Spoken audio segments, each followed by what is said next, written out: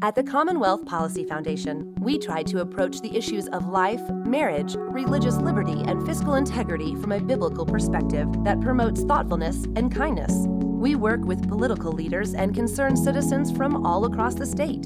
To stay informed, visit commonwealthmatters.org and sign up for our e-newsletter. The Commonwealth Policy Foundation is a nonprofit organization that only exists because of friends like you.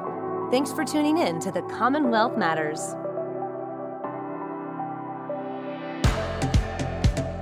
Hi, this is Richard Nelson with the Commonwealth Policy Center. Thank you for joining the Commonwealth Matters. In today's program, we are talking about biblical masculinity. What is it and why does it matter today? Now, some would say that the Bible is outdated and a patriarchal textbook used to suppress women. However, some say, like our guest, Jordan Tong, that the Bible speaks to human nature and God's design for both men and women. And just for the record, I do believe with Jordan as well that the Bible is our guidebook for all areas of life. And Jordan, I'd like to hear more about what you have to say. Welcome to the program. Thanks, Richard. No, this is good. I appreciate all the work that you and CPC do and for this program. So I'm excited to talk about this. Full disclosure, Jordan is a personal friend. He served as the president of the CPC board for a couple of years and a dear brother in the Lord as well. Jordan, the reason I wanted to do this program is because you have spoken out on biblical masculinity. In particular, I noticed some posts, I think it was late in the spring, where you and your boys started a log splitting business. And you were, of course, posting pictures of your young boys working and talking about ways to build up boys, to develop masculine traits, to become independent, to become providers for their family, to develop skills. And I thought, man, this is really good stuff, and I'm not hearing it from anywhere else. So tell me, what led you, first of all, to do that with your boys? And then I want to pivot over to why is biblical masculinity important? Yeah, so a good question. One of the reasons that led me to doing that is less about the masculinity thing and more about that I have 6 kids and 4 of them are boys. And, like a lot of Americans, like my kids are well off and don't want for anything. I mean, there are things that they don't get that they would want, but, by the rest of history standards, like my kids have it really, really well. Yeah. And so, but I was seeing some laziness in my boys and like just not wanting to work hard, assuming mom and dad are going to pay for everything. And my oldest son is 14 and is like, hey, I want to get a truck when I'm 16, And so I thought, man, they need to be doing something to work and earn money and learn some of the principles of hard work and making money. There was also some I'd love for them to know how to do their own business. And it also gave me as dad time to interact with them. But yeah, along the way, it's really been a good opportunity to start working on some traits that I think are important for men in general to have. Just to be clear, for all the listeners and the benefit of all those watching this as well, what is biblical masculinity? In some ways, like the Bible doesn't says, here's exactly what it is. It's in many ways, it's one of those natural things that the word clearly says that God created a gendered humanity and made them distinct, male and female. But then also you get right out of Genesis, like there's this complementarity between the two, that they are distinct and they're made in God's image, but kind of imaging him in some ways the same and maybe in some ways different. And I think my starting point as a Christian is that there is something that it means to be male or masculine that's distinct from being female.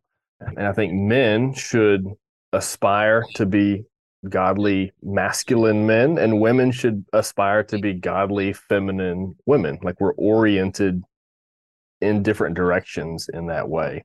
Right. And we can sort of maybe get into some of the nuances of this. And I'm happy to share, like there's a kind of a cultural reason that really pressed this question on me. Just unpack that. Tell us why there was a cultural reason.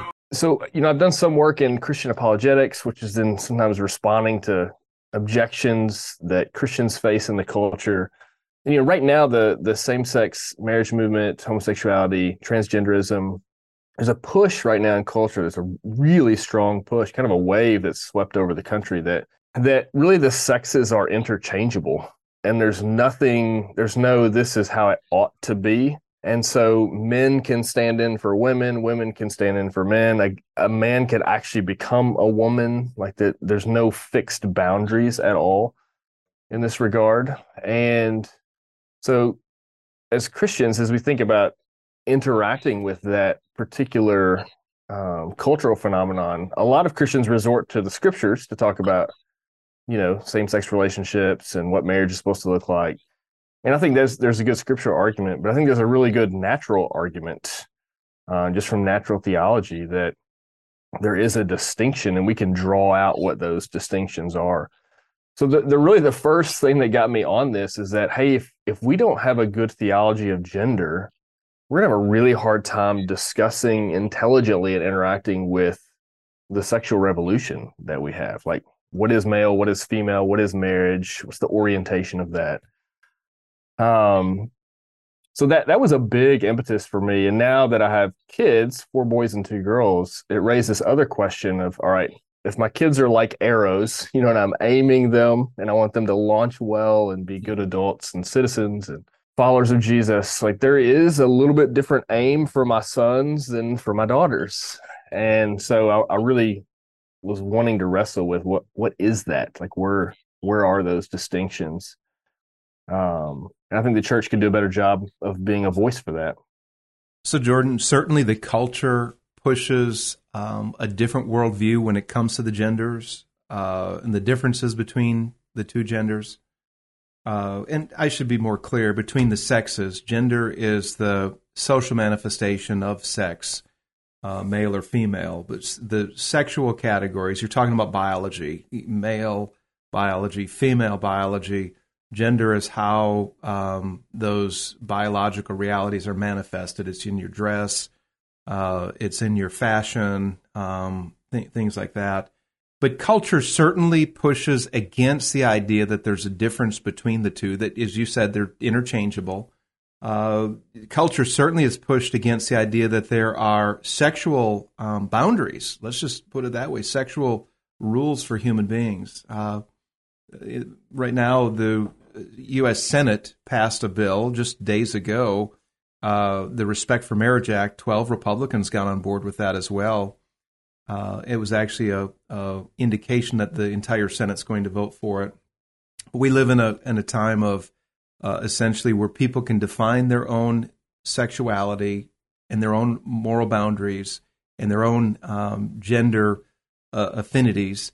So what you're saying is radically opposed to that we have our Creator makes us male and female, and there are certain directions, a bend that male and female has.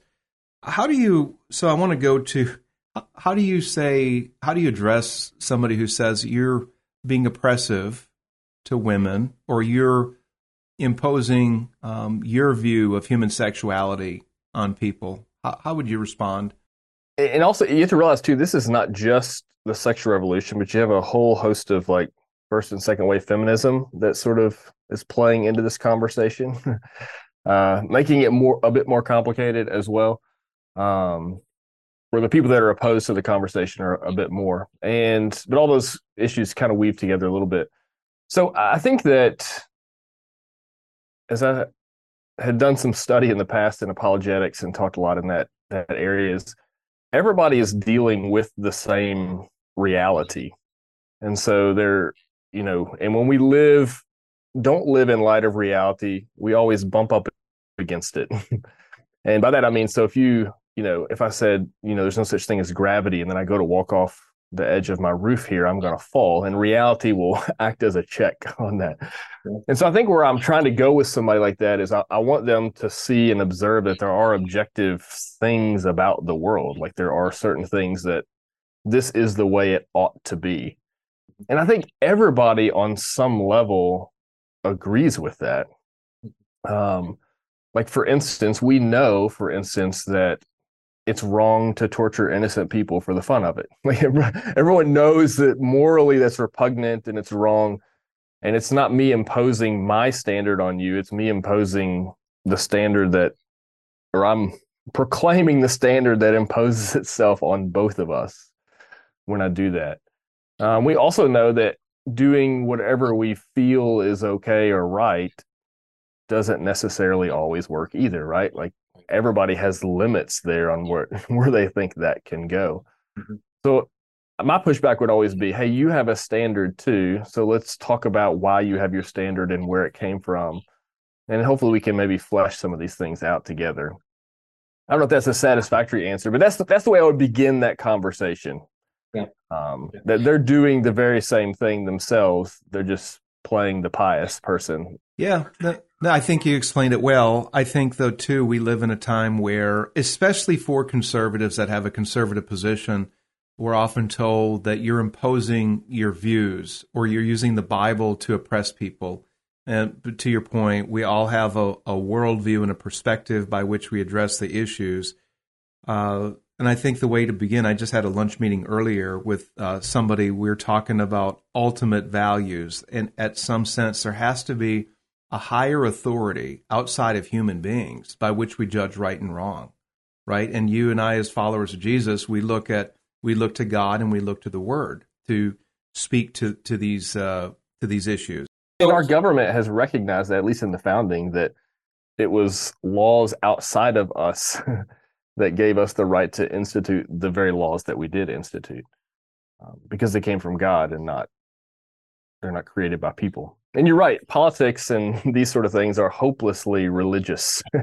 You can't get around that. You may be Marxist or Muslim or secular humanist or whatever it is, or Christian, but it very much is a moral and religious question. You start talking about that authority.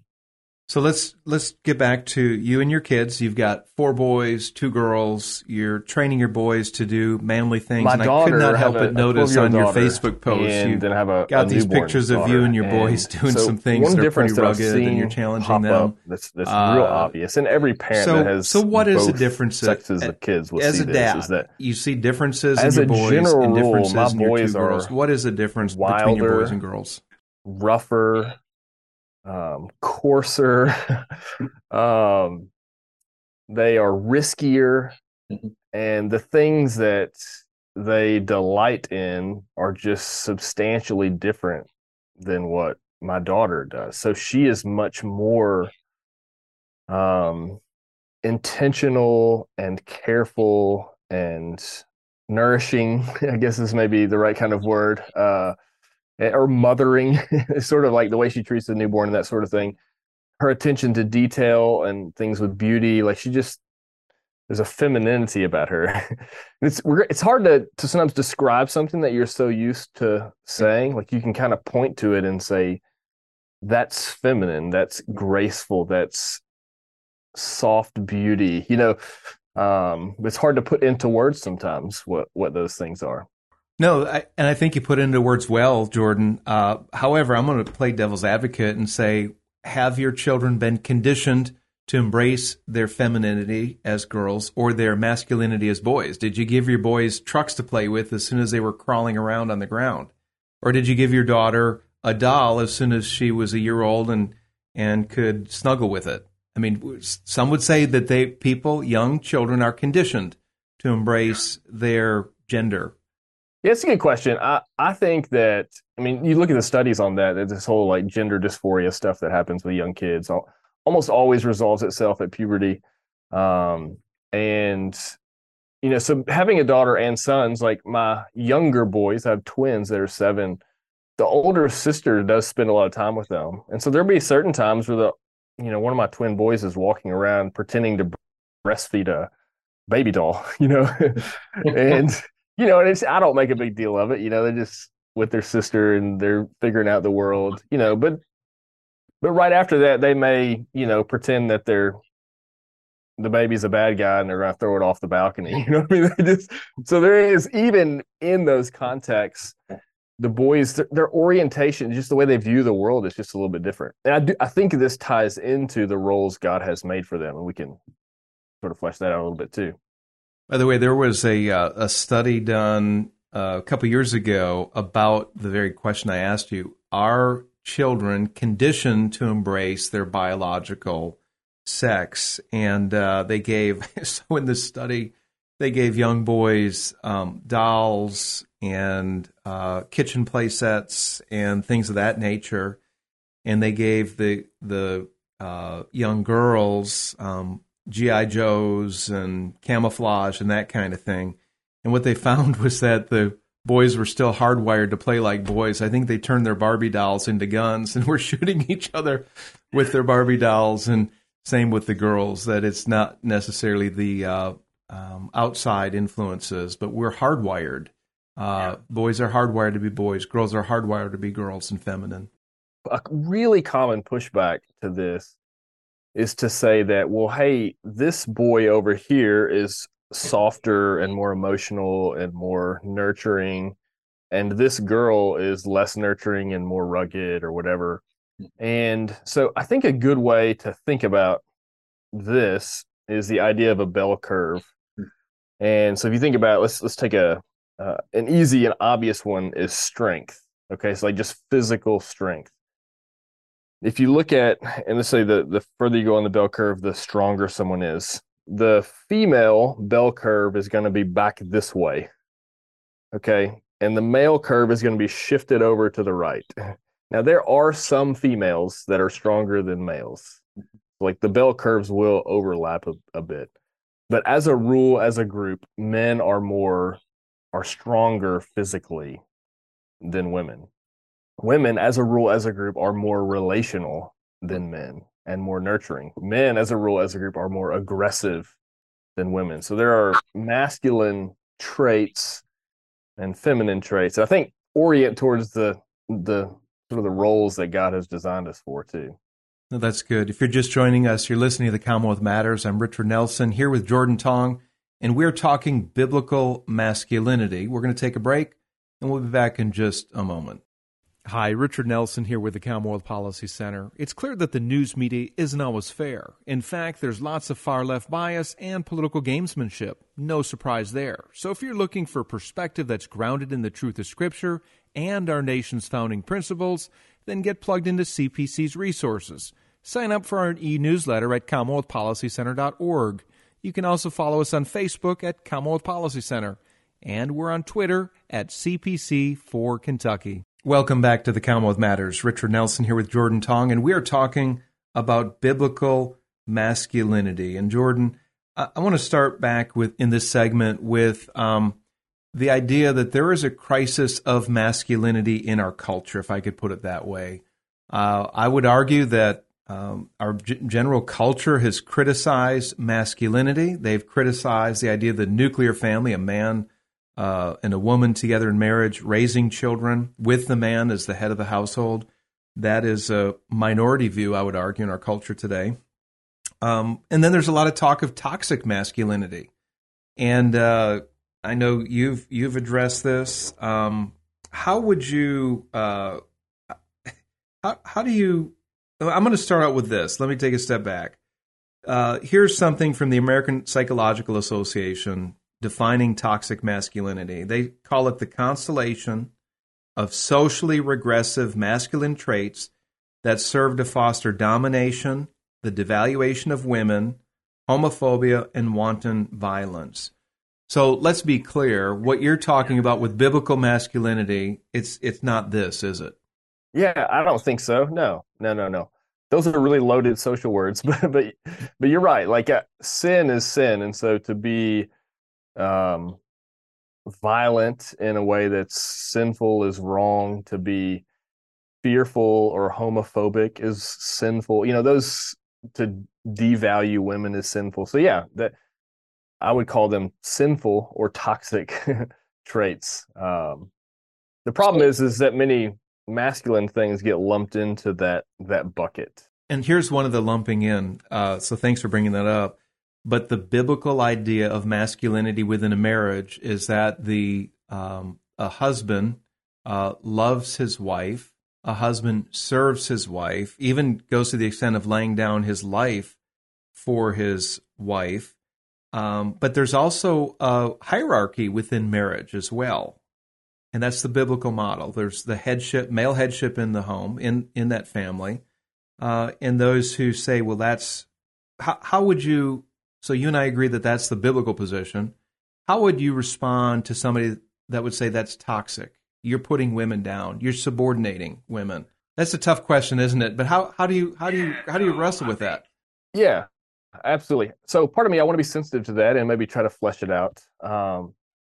It's definitely a 21st and 20th century objection, um, and particularly a Western individualistic objection.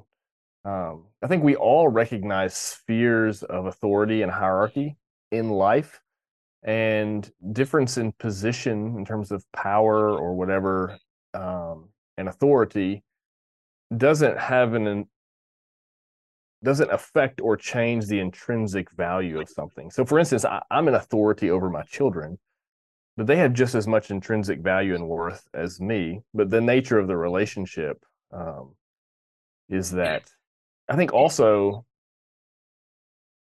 you can't, in many ways, you can't get around having authorities in life in general. I mean, if you work in the workplace, if you're involved with government,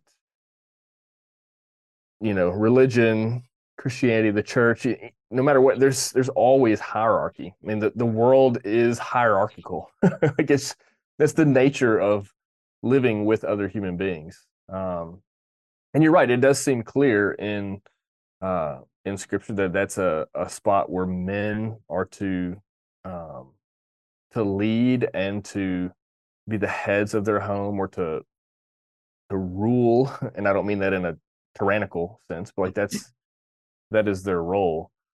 And for all of human history, like that's what men have done. Now, maybe the pushback is, well, it's been wrong for all of human history, but it's that has been the way. Like men have ruled and led, and homes and governments and institutions, like that has been, doesn't mean women have never done that or that they couldn't never do that. And I think the Bible has instances where that happens, with Deborah in the Old Testament, for instance. So in Esther, like this, obviously there's places for that. But as a rule, as a group, like men lead and rule. Like that's sort of hardwired. I don't think you can, if you tried to change that, the world and reality would reverse course on you. It's just the way it's always been throughout history. So it would be one of my initial pushbacks to that. Like I don't want to know, what is the thing under here that's bothering you so much? Yeah. So Jordan, what we're talking about is a biblical view on masculinity and on femininity by default. But we're not hearing a lot from the church on this, are we? We're not hearing pastors speak of the differences between the sexes. We're not hearing about maybe the danger of feminizing boys. And I would argue that there is a feminization of young men today. You're seeing, for example, young men, or young men and women, not getting married, young men becoming committed to raising a family, even young men joining the workforce. But I want to go back to, should the church begin to speak on this issue, and why should they speak on it? Yeah, that's an area I've read about a lot lately. There's a great book, I think by David Morrow, I think is the guy's name. But it's called Why Men Hate Going to Church. And this is sort of like a broadly evangelical guy that was kind of goes to like a big Eva megachurch kind of thing, and just did a bunch of study and research, like noticing these trends. Because churches trend women 60-40-ish, something like that. And I think there's some other things happening in culture. So most people now are getting familiar with Jordan Peterson. And what's been fascinating about him, he's not a Christian, maybe on the verge of becoming a Christian, I don't know, but his primary audience is young men. And I think that both in the church and outside the church, men feel unmoored, or they feel kind of lost at sea in the culture. And he's become a voice that millions of young men are listening to, and saying obvious things that men who are feeling these pressures are feeling and thinking. And he actually recently made a video really challenging churches to step up and address this issue. Mm-hmm. that the churches in many ways have not done a good job here. And, you know, singing romantic love songs to Jesus on Sundays is, you know, not necessarily the way to win the hearts of these men. And I'm all about singing on Sunday. I think men should sing. But yeah, I think the church as a general has not done well there. And I think a lot of people, if you would step into a church, you would see a lot of women who are the spiritual leaders in their home. And so I want to be careful. I'm not like placing the blame on women. Part of this is a call to men to rise up as well. I feel like there's probably a bit more of an egalitarian spirit in the church now, just collectively, just as a whole. And so men, I think, they feel the pressure from some of these things, you know, to be masculine is not seen as masculinity and godliness are not seen as things to go together. So one of the things in Morrow's book that the Why Men Hate Going to Church, they did this study and he took from like secular psychology, like the top 10 traits that men exhibit and then the top 10 traits that women exhibit and it didn't tell what those lists were, but says which list of virtues or qualities is more Christ-like. And like 90 some odd percent of the people said the feminine ones. You know, so they were just, you know, things I'll botch it up if I try to explain what it was, but some things that men are longing for. So the idea of going out and subduing the earth and building something, or you could use the word conquering. Like men are hardwired to want to go take the hill. Yeah. And they want to challenge, they want to rise up to something. Men are hardwired to want to take risks, even though we're like fearful of it. Yeah. Like that's something that my daughter and my wife does not understand. Like and I'm glad she doesn't. Like she wants to protect and nurture and take care of this over here. Right. But it's the taking risks, it's the taking the hill, it's the dying on the beaches of Normandy. It's Christ saying, I must go to Jerusalem. You know, it's Martin Luther, here I stand, I can do no other. It's these things that build society and that fight against evil and that seek flourishing of the people so that women and children have a space to flourish. And men long to be that. Yeah. And there are qualities that they need to grow in to get there.